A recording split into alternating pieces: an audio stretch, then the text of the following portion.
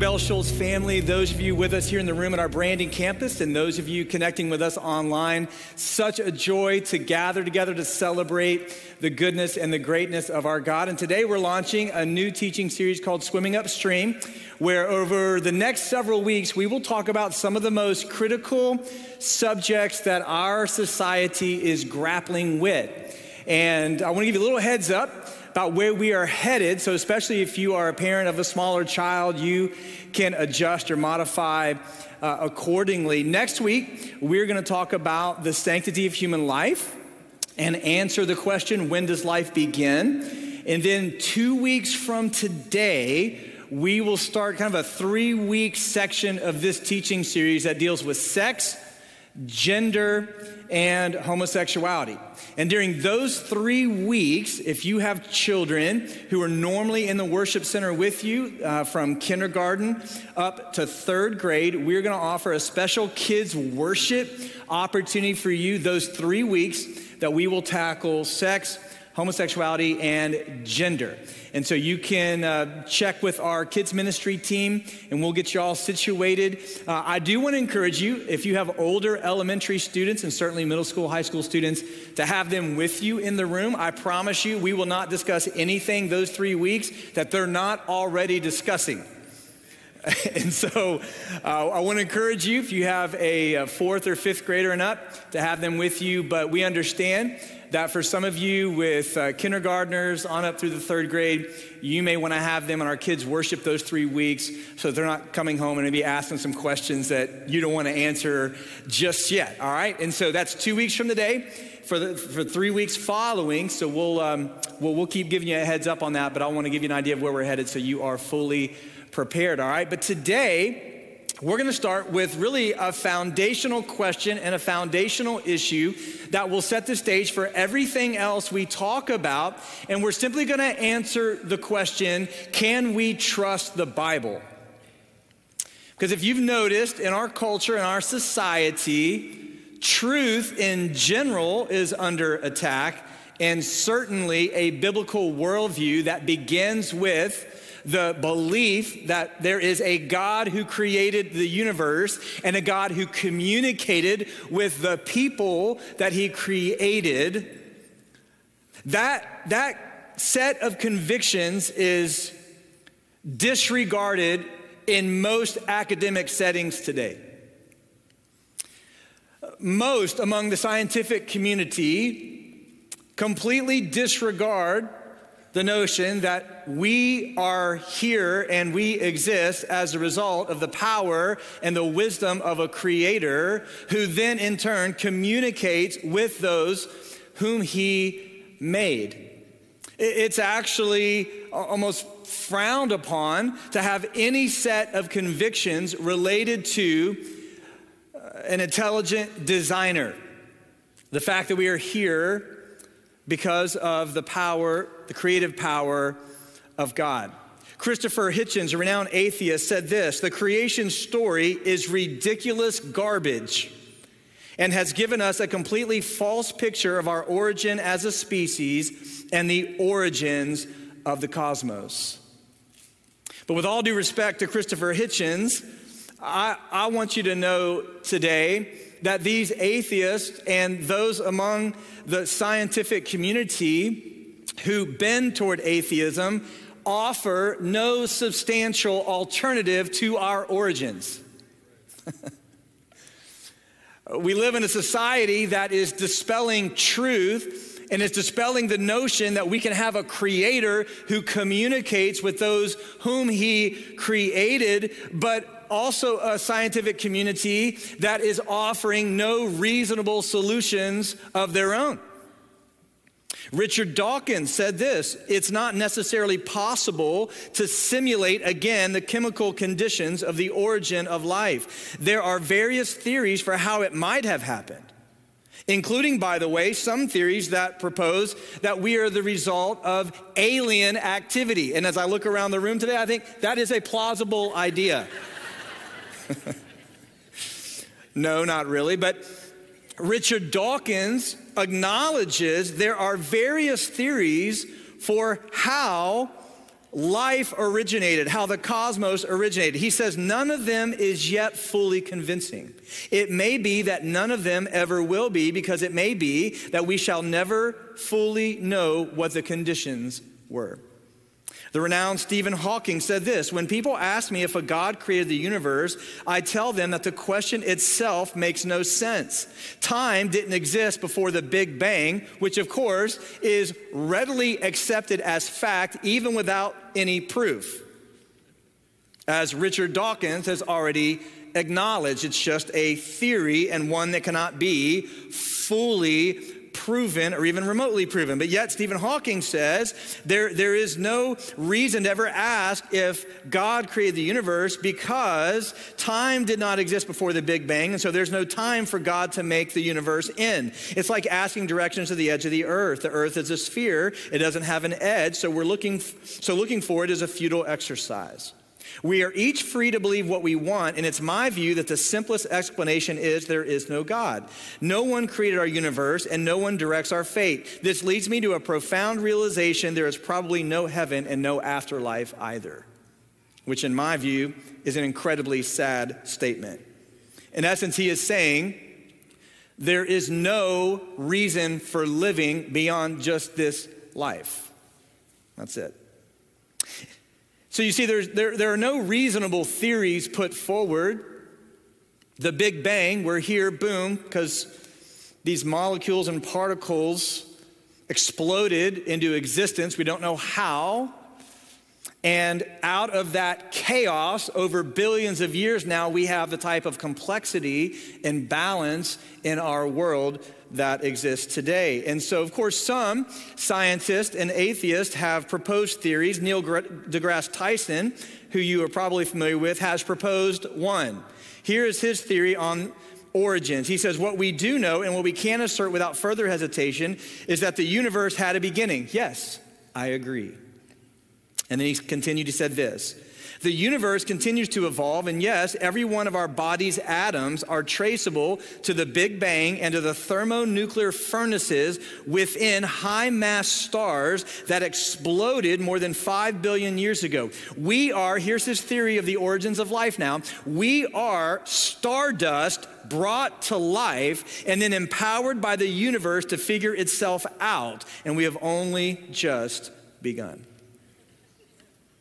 So we are stardust.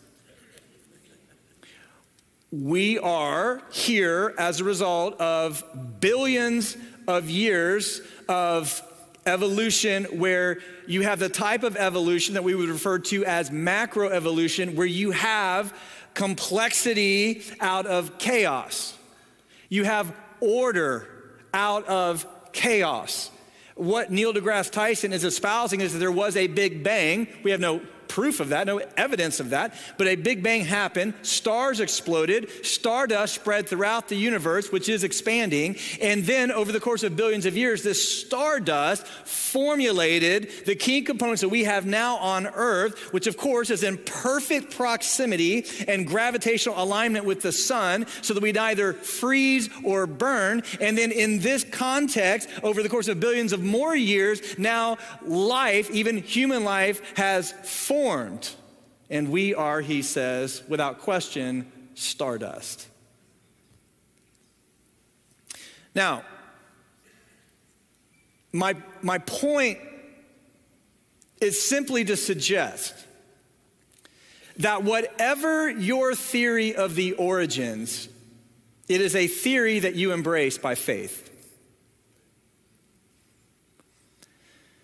Christopher Hitchens may have espoused to be a profound atheist, but make no mistake about it, he is an atheist by faith. Richard Dawkins, Stephen Hawking, Neil deGrasse Tyson all accept their views, or their loosely held views, of the origins by faith.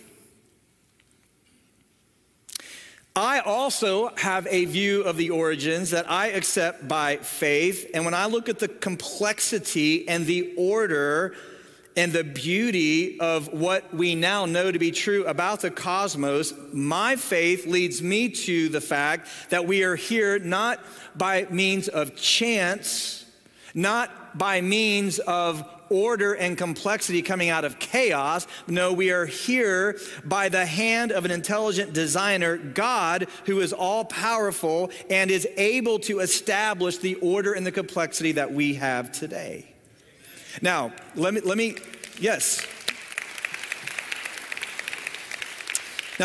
just reference, in case you're here today, you're tuning in online and you're wondering, okay, why would I accept that theory of the origins as true? Well, let me just give you one example, and this isn't a message on origins today, but it's important to lay the foundation for how we arrive at truth. Listen, when you look at the complexity, for instance, it's just one example. I could give you many, but one example, the complexity of the human eye, it is a complexity that even the most atheistic scientists cannot explain. When you look at the complexity of the human eye, it confounds even the most intellectual scientists and researchers today. Even Darwin acknowledged the impossibility of natural selection moving toward the type of complexity found in the human eye. Let me give you an exact quote from Darwin. He said, the eye could have been formed by natural selection seems, I freely confess, absurd in the highest possible degree. But yet natural selection as the means by which we have arrived at the complexity of life and the order of the cosmos is widely embraced as fact today, not faith, fact, but I would beg to differ. Dr. Doug Borchman of the University of Louisville research team, a professor with a PhD in chemistry and a former atheist, said this about the eye. His entire job, by the way, is to research the human eye so we can better understand it and treat the abnormalities that we experience with it. Abnormalities that now have me reading like this. Dr. Borchman is a genius who has spent his entire career studying the human eye, initially as an atheist. Here's what he says about the eye, quote, the cornea, lens, retina, nerves, connections are ridiculously complex. There is so much to know. For an eye to be able to see, all of the basic components must be present at the same time and work together perfectly. For instance, if we look at just the lens, that's one of his areas of expertise, just the lens on the eye. He says, for the lens to be formed somehow, he says, for example, let's just take a fish. For the lens to be formed somehow in that fish, by time and chance, the lens would have had to be perfectly formed and clear when it initially appeared in the eye. Otherwise, the lens would block vision and the survival of the animal would be seriously compromised. And so he concludes with this. To be clear, all of the following must occur for the eye to function normally. The lens must not have a blood supply or intracellular organelles. The macromolecular structure of the cells and molecular structure of the biomolecules must be ordered in a clear crystal. The intercellular space must be extremely small, and the biomolecules on the lens must have the correct index of refraction. No series of mutations could cause any or all of these changes in a tissue simultaneously. I have no idea what I just read. But it sounds really complicated. Would you agree?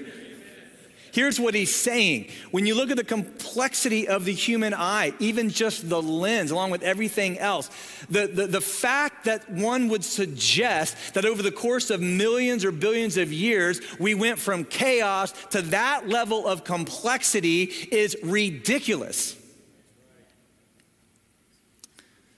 This scientist and researcher is no longer an atheist, by the way. He's now a believer in Jesus. What's one of the reasons? Well, he married a believer. That always makes a difference. But he acknowledges it was the inability to make sense of the complexity that every single day of his life he beheld.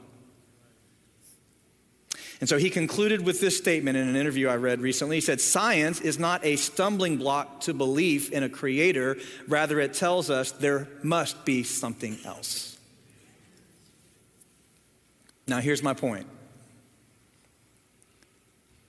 It takes a step of faith to be a Christian and to embrace the reality that we are here not as the result of chance or macroevolution, but because of the creative power of a God whose glory and majesty and order and complexity is seen in all things. It takes a step of faith to believe that, but it takes a leap of faith to be an atheist. Faith is required either way. And the fact that in our universities and our public school systems and just in our culture in general, the Big Bang Theory and the theories of origins that are just theories, and we get into aliens and the fact that all this stuff is out there and it's widely just accepted as fact with no one pushing back, it seems, is a great injustice, not only to our educational system, but to the hearts and minds of our young people. I want you to understand, it takes a step of faith to be a Christ follower, to embrace the reality that we are here in order and complexity as a result of the creative power of God. It takes a step of faith, of course, to get there, but it's a leap of faith to believe that we are here as a result of some other means. And my point to you this morning is that the God who created the world and created mankind is a God who therefore can easily communicate with those whom he created. Creation is the hard part. Communication in the eyes of our God is the easy part.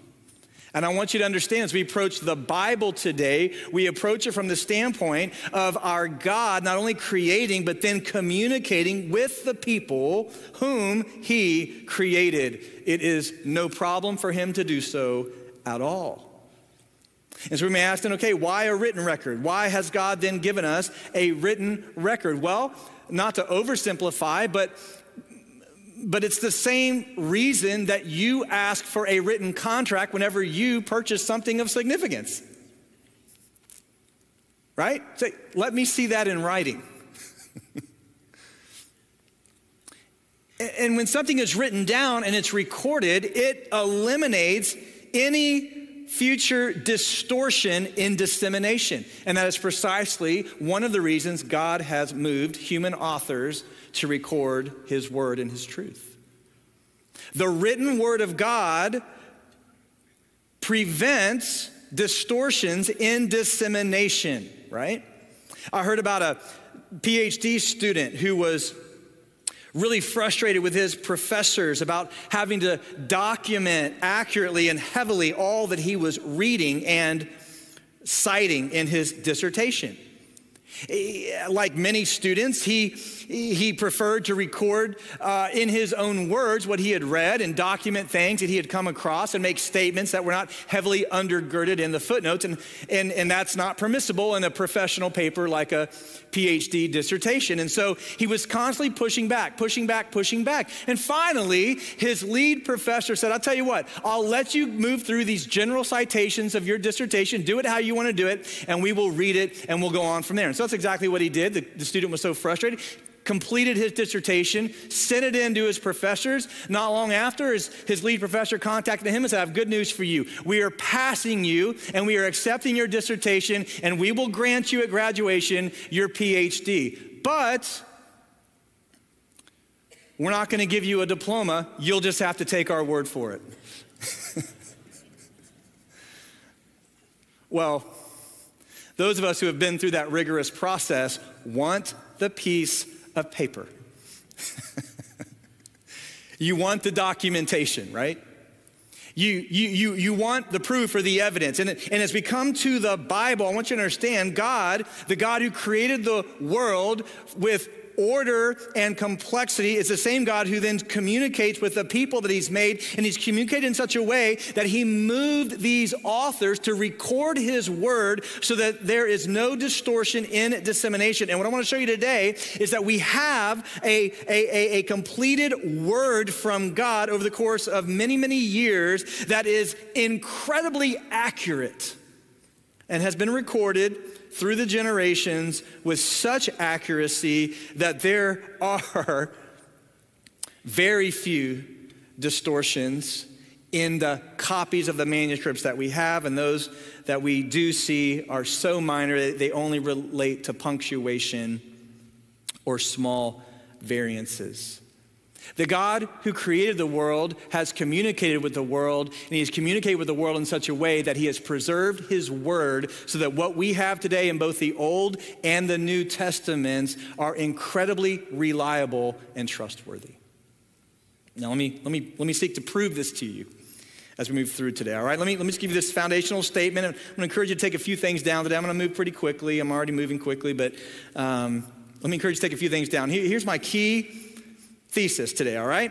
The Bible is the true and trustworthy word of God that was recorded without any error in the original manuscripts.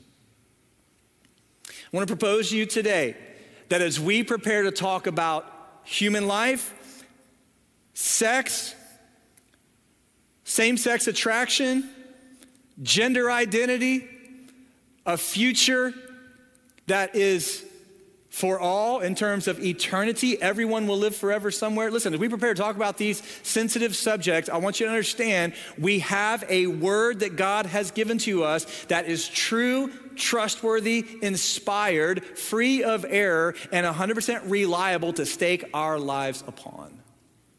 In other words, I'm not going to be here giving you my opinion. No, you deserve better.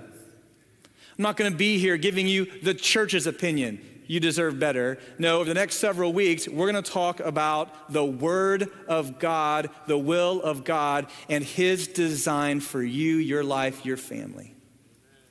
Because the Word of God is true, it is trustworthy, and it was without error in the original manuscripts. Let me give you a key takeaway here, 2 Timothy 3, 16 and 17. All right, let me give you a word here about the Word. Okay, this is the Apostle Paul writing. He says this: all scripture is breathed out by God and profitable for teaching, for reproof, for correction, and for training in righteousness, that the man of God may be complete, that we may be complete and equipped for every good work. Now that one word that is translated for us, breathed out, Paul says all scripture is breathed out. That comes from two Greek words. The New Testament is written in the Greek language, Koine Greek, a common Greek that would have been widely read and understood. And that Greek word, from which much of our English language is based, by the way, that word is two words. It's the word for theos, which is God, and pneuma, which is spirit or air or breath. And here's the word, put those two words together, and you have, this is what Paul says, a Bible, that a word from God that is God-breathed. You'll recognize that word for God. Theology comes from theos. You'll recognize the pneuma there as a pneumatic tool, is a tool that is relying on air. Pneumonia is an illness that relates to the air pockets in the lungs, okay? You put those two words together, God and air, and here's what Paul is saying, that the word of God is literally something breathed out by God. He moved human authors to write his very word. The analogy is simple to understand. You may not realize this, that when you're talking, you're breathing. When you're talking, you're breathing out. That's why sometimes when you're talking and you get going, you have to pause to take a breath. Some of you don't take enough breaths. Okay, don't point to your spouse. No, this isn't a sermon on marriage, okay? You're breathing, literally, I'm breathing. Today, I am giving you the word of Corey, right? As you talk, you breathe. And here's what Paul is saying. As we come to what we know as the Bible, it literally is the word breathed out by God. It's God moving through human authors. Again, the God who created the world and the God who created us, and the God who can move through those he created to record what he once recorded. God moving, not in violation of our will, but in conjunction with it. God moving for us to record, the biblical authors to record his very word. And we have it for us in what we know in two sections, both the Old Testament and the New Testament. Let's break it down quickly. First of all, the Old Testament. The Old Testament contains 39 books that have always been recognized as inspired literature. Widespread agreement in Jewish culture about what books belong to the canon. The word canon is a word that means a measuring rod, a system of measurement. In other words, we've always had agreement about the Old Testament books, that which comprises the standard of Scripture, right? 39 books. I have here a copy of one of my Hebrew Bibles. It's going to be too hard for you to see, but the Hebrew Bible originally was not divided how we divide the Old Testament. It actually is divided. It reads from right to left in the law, the prophets, and the writings, the Torah, the Navi'im, and the Ketuvim, okay? There'll be a pop quiz when you get home. You have to recite that, all right?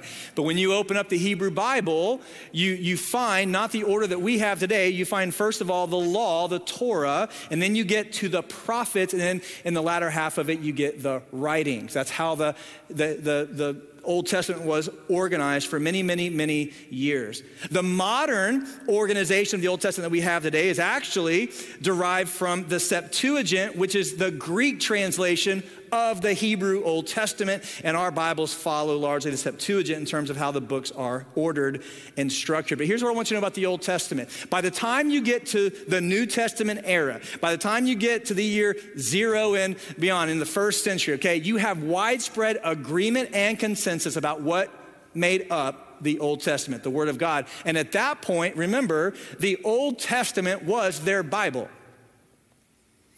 There was no New Testament, of course. And so the Old Testament scriptures are widely embraced and held to be true. Let me give you a few examples. 2 Timothy 3:14 and 15. This is Paul writing to Timothy. He says, "But for you, continue in what you have learned and have firmly believed, knowing from whom you've learned it and how from childhood," watch this, "you have been acquainted with the sacred writings." Paul saying, some translations say scriptures there. Paul saying, from your earliest of years, Timothy, you have been acquainted with the sacred writings, the Old Testament, the scriptures. Luke 24:27, and beginning with Moses, notice what Luke says here, a follower of Jesus, a companion, the beginning with Moses and all the prophets, and beginning with Moses and all the prophets, Jesus interpreted to them in all the scriptures the things concerning himself. In other words, Jesus used the Old Testament, the scriptures. Acts 17:2. And Paul went in, as was his custom, and he went in on the Sabbath day. This is talking about going into a Jewish synagogue, and he reasoned with them from what?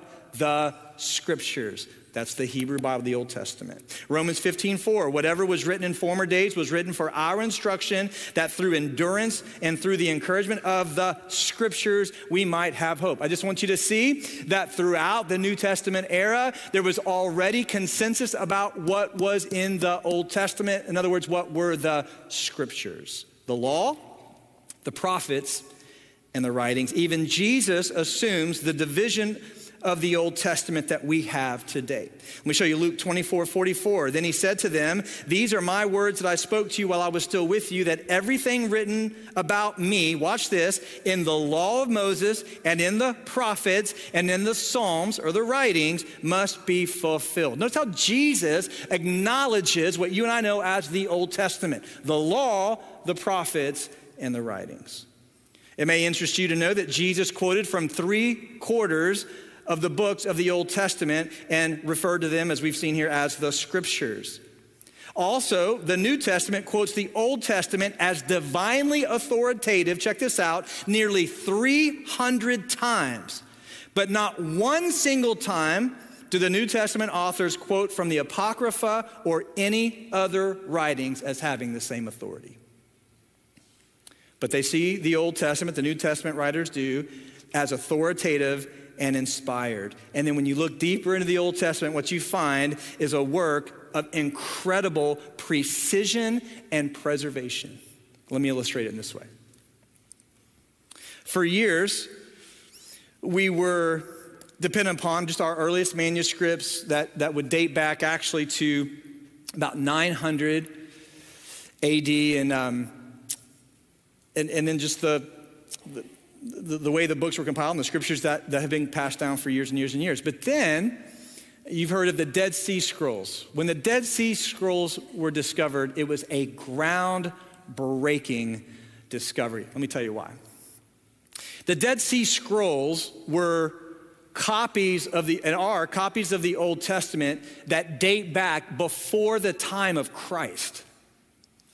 And when the Dead Sea Scrolls were discovered, here's what we found. That when you lined up the Dead Sea Scrolls, manuscripts from before the time of Christ to the other early manuscripts we had that date to about 900 AD, so we're talking about 1,000 years apart. Are you with me?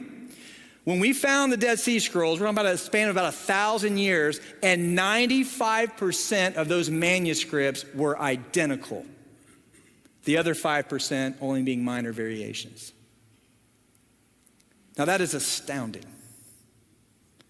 That you would have 1,000 years of copies where scribes are meticulously copying the Word of God, the scriptures of the Old Testament, to the extent that when the Dead Sea Scrolls were discovered, 1,000 years span, and those copies, 95% identical. I have a picture here of the Dead Sea Scrolls. I'm assuming some of you don't go around thinking about those or have pictures of those stored on your phone, but there's a picture of some of the Dead Sea Scrolls that reads from right to left, by the way, in the Hebrew. And in other words, when we were able to take the Dead Sea Scrolls and match them up with the manuscripts that we had from 1,000 years later and beyond, again, almost 100% the same. And so the God who inspired his word is also a God, I believe, who has preserved his word, and we see that incredibly with the Old Testament. Let's talk about the New Testament, all right? New Testament. The New Testament canon, or the books of the New Testament, simply put, are built on the foundation of the apostles, who had a unique authority and responsibility. So how do we trust the New Testament? Because every single New Testament author in some form or fashion was directly connected to Jesus. And therefore, the apostolic authority forms the foundation for what we hold in our hands when we open the New Testament. Ephesians 2:19-20 says this, "So then you are no longer strangers and aliens, but you are fellow citizens with the saints and members of the household of God." What was the household of God built upon? What does the church build upon? Check it out. The foundation of the apostles and prophets, and then the chief cornerstone being Jesus Christ himself. 1 Corinthians 14 says this, "If anyone thinks he is a prophet or spiritual, he should acknowledge the things that I am writing to you, that they are a command of the Lord." This is Paul saying, yes, there are other spiritual leaders out there. There are other religious fanatics out there. Some of them are claiming to have an authoritative word. Some of them are writing and recording things that they're trying to put on the same shelf as the apostolic witness. Paul says, I'm telling you, these guys are not to be trusted. He said, what I'm giving to you, I'm giving you from a direct word of the Lord. Peter, for instance, when he looked at Paul's writings, even in the day in which they lived, regarded them as authoritative and on the same level as the Old Testament scriptures. 2 Peter 3, look at this. He says, "And count the patience of our Lord as salvation, just as our beloved brother Paul also wrote to you, according to the wisdom given him, as he does in all of his letters when he speaks in terms of these matters. There are some things in them that are hard to understand, which the ignorant and unstable twist to their own destruction," this is key now, "as they do the other scriptures." Notice Peter sees Paul's writing as scripture, as authoritative. And he's saying there have always been false teachers. They exist today, and they are distorting Paul's word in the same way they're distorting the scriptures. They're the same. 2 Peter 1:21, I love this. Peter says this, "For no prophecy was ever produced by the will of man, but men spoke from God as they were carried along by the Holy Spirit." Paul himself understood that as an apostle, he was speaking, as he wrote, the word of God, often dictating to an amanuensis, or one who would record his words. He says this in 1 Thessalonians 2. He says, "And we thank God constantly for this, that when you received the word of God, which you heard from us, you accepted it, not as the word of men, but what it really is, the word of God, which is at work in you believers." So I want you to see, we arrive at the New Testament through the witness of the apostles, who had a unique responsibility and a unique authority. And so, over the course of the first couple of centuries, millennia, how did the centuries, get that right? So, over the course of the first couple hundred years, how did the church then decide on what they would place in what you and I know as the Old Testament? Well, simply put, the books had to be written by an apostle or in the company of an apostle, presumably with his help and endorsement. You run through the list of New Testament authors. Matthew was an apostle. Mark, Peter's interpreter and assistant. Luke, a close companion and partner of Paul. John, an apostle. Paul, who wrote 13 letters that contain the New Testament, an apostle. Hebrews, which I do not believe, by the way, was written by Paul. That's another topic for another day. Is a close associate, the author is, of Paul and Timothy based on Hebrews 13. James was Jesus' brother and is called an apostle in Galatians 1. Peter's epistles, he's an apostle. John's epistles, an apostle. Jude, the brother of Jesus, and the book of Revelation comes from John the apostle. You see here what we have in the New Testament, authoritative, as it's tied to the work of the apostles. There are 27 books of the New Testament, and the earliest collection of these books together was affirmed at the Synod of Hippo in 393 A.D. And the scholar F.F. Bruce said this: when at last a church council, the Synod of Hippo in 393, listed the 27 books of the New Testament, it did not confer on them an authority which they did not already possess, but simply recorded their previously established canonicity. And so here's what I'm saying to you. Over the course of several thousand years, the God who created the world communicated with those whom he made, and he preserved his word meticulously so that what we hold in our hands today is the reliable, inspired, authoritative, profitable word of God. It's incredible. It's absolutely incredible. And so then, can we trust it? I think I've already answered that question, so let me go to why quickly. Let me give you what I call 3 essential truths then about the Bible and why you can trust it. All right, first of all, the Bible's history is tied to verified events, eyewitness authors, and meticulous copiers. In other words, if you compare the Bible to other religious documents, you will see a profound difference. No Christ follower is claiming that the Bible is a document as a result of someone going into the woods for a week and getting a vision from some angels and coming back. Or the Bible isn't the work of just one author or one person. It's not just the recorded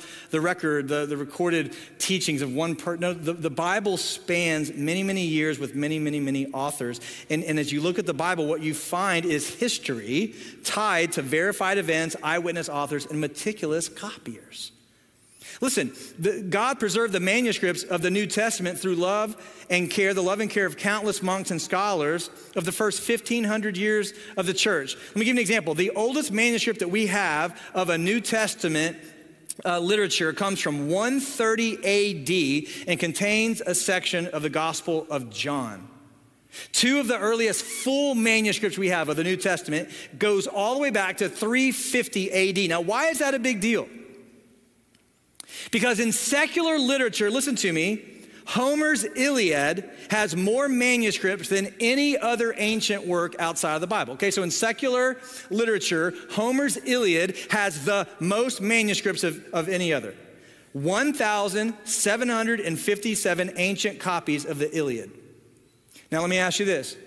Do secular historians regard as accurate Homer's Iliad? Yes, they do.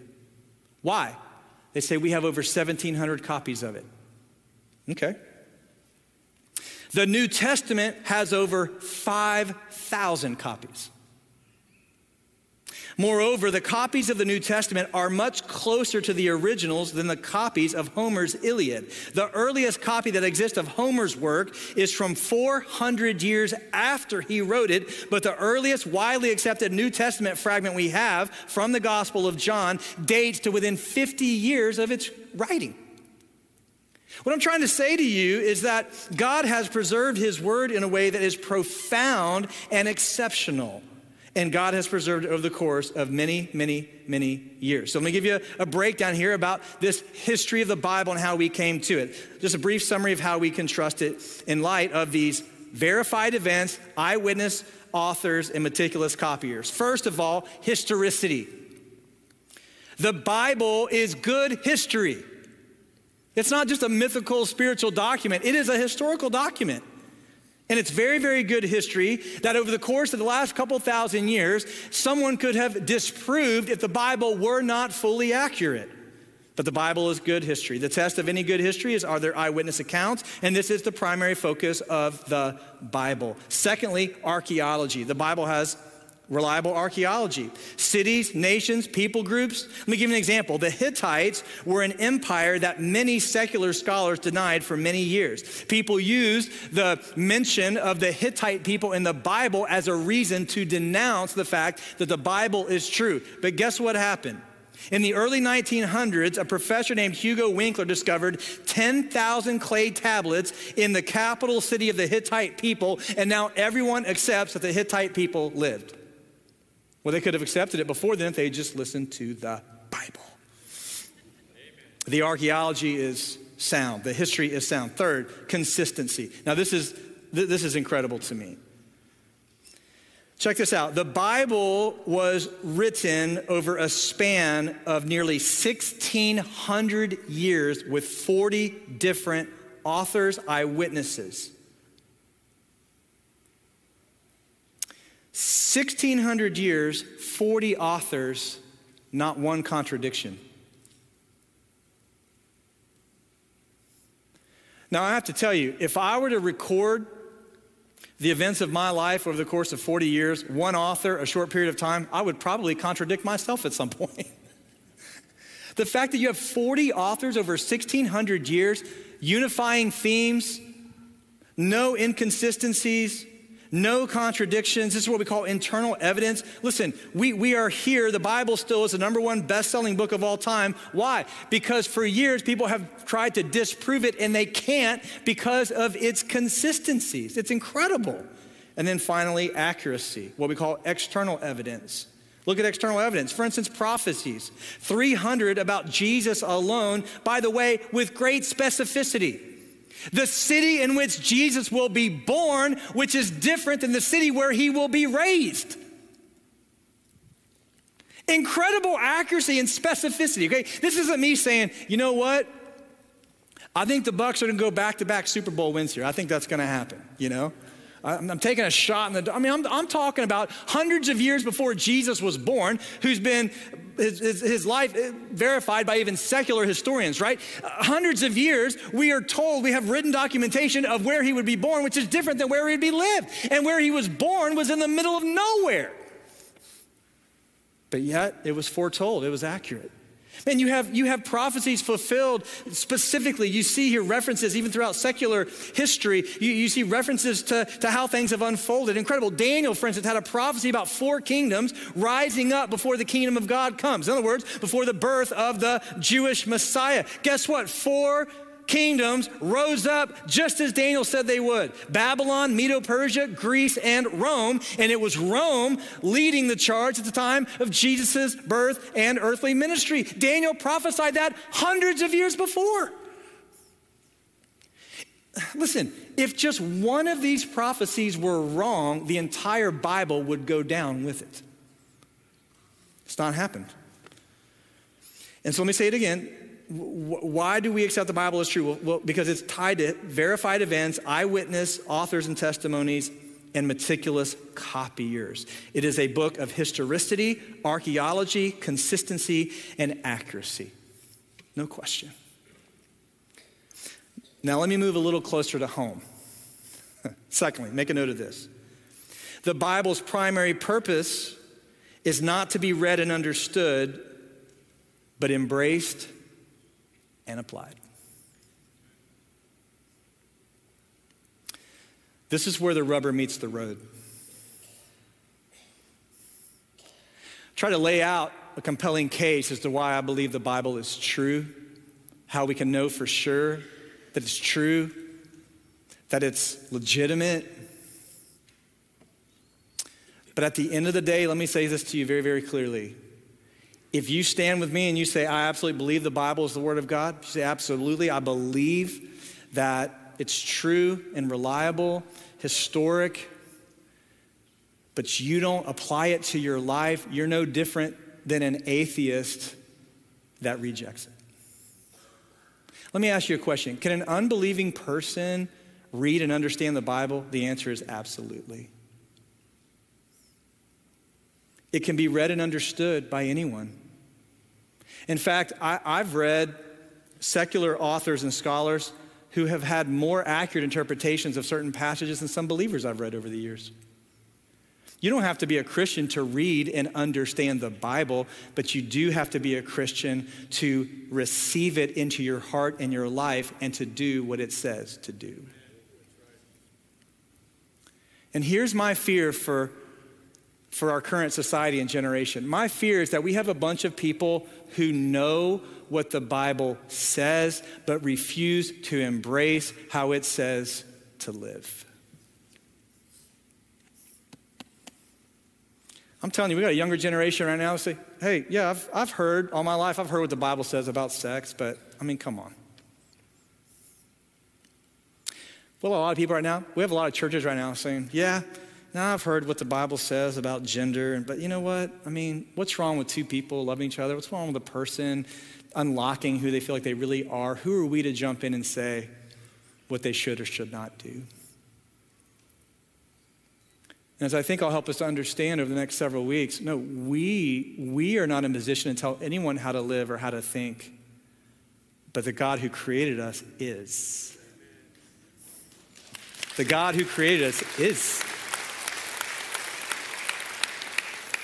And that's why I'm not peddling my opinion.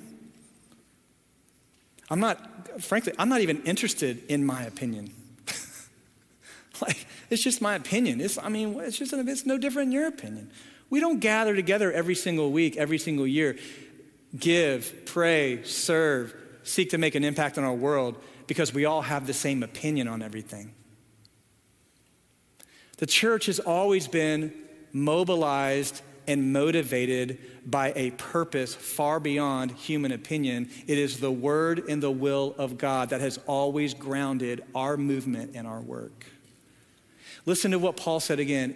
Every single word of the scriptures are breathed out by God. And then what did he say? He said they are profitable. Profitable. Is it countercultural to say some of the things that I'm going to say in the next few weeks? You better believe it. But I will say them because the word of God and the will of God is best. It's profitable, right? It's profitable. It's profitable. We need God's word in our lives so that we can thrive when it comes to how we live. God's not trying to withhold pleasure from you. He's not trying to withhold good from you. He's not trying to withhold blessings from you. No, he's given us his word and his will. He's preserved it over the course of thousands of years with consistency and accuracy and historicity so that you and I will know when we are led away by the flesh, when we are led away by our emotions, when we are led away by our feelings, desiring unity and not conflict, when we are led away to compromise, then God's given us his word to anchor us, to remind us, no, there is a right and a wrong. There is a good and a bad. There is a way that leads to death, and there is a way that leads to life. And so if you're here today and you say, no, I believe the Bible, no, that makes sense that I would take a step of faith to embrace the word of God, but you're not putting it in your heart and you're not living it out in your life, you are no different than an unbeliever. The end result is still the same. This is why James tells us, don't just be a hearer, be a what? A doer. The ultimate issue, therefore, as we approach the Bible today is not historical, it is personal. This is what makes the Bible different from every other book. I read a lot of books. They're informative, they're inspiring, they're interesting. I read all kinds of different books and all types of different literature and biographies and history and all that, and I get a lot out of a lot of it. But you know what? Only the Bible can cut right through to your heart. The Bible's not given primarily to inform your head, it's given to change your heart. And my fear is, listen to me, I'm asking you to contemplate this. I'm asking you to think about this. Before we get into all these topics, I'm asking you simply, what is your foundation for authority? What are you staking your life to? What are you believing to be true? Because increasingly in our culture, adhering to the will of God is going against the grain, swimming upstream, and the cause for a lot of awkward conversations and, frankly, potentially the cause for some persecution. But if it's true, and it is, then it's profitable. And God's given it to you primarily not just to inform your head, but to change your heart. And so let me just make this statement and one more takeaway and we're done. Listen, put the Bible in your heart and it will change your life. Put it in your heart, it'll change your life. Because, here's the last thing I want to say today related to the Bible, because the Bible's primary focus is not a principle, but a person. And his name is Jesus.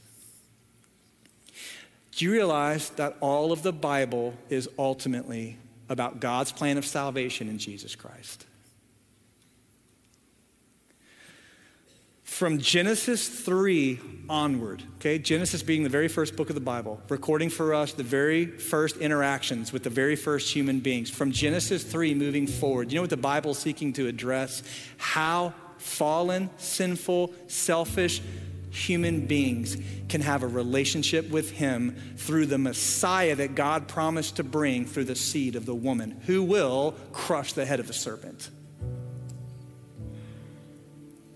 And the law of Moses is designed to show us, guess what? No matter how many times God gives us his word, and no matter how many times God forgives his people, they still mess up and go their own way.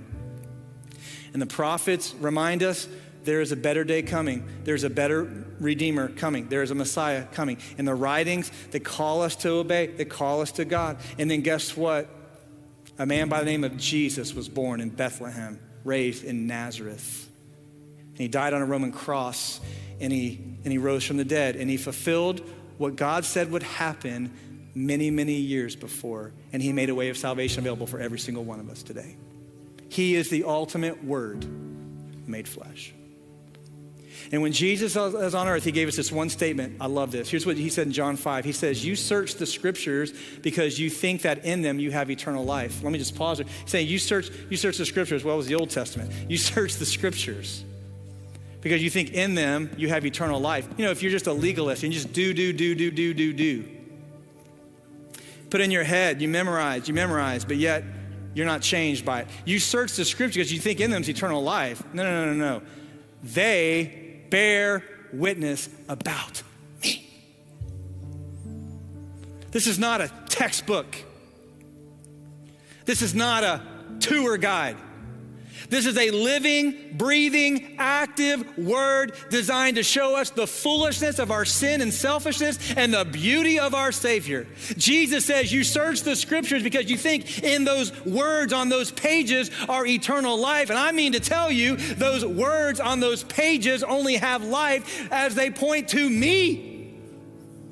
They're about me. My work, my love, my grace, my forgiveness. And so if you get the word, but you don't get the word, then you miss the point entirely.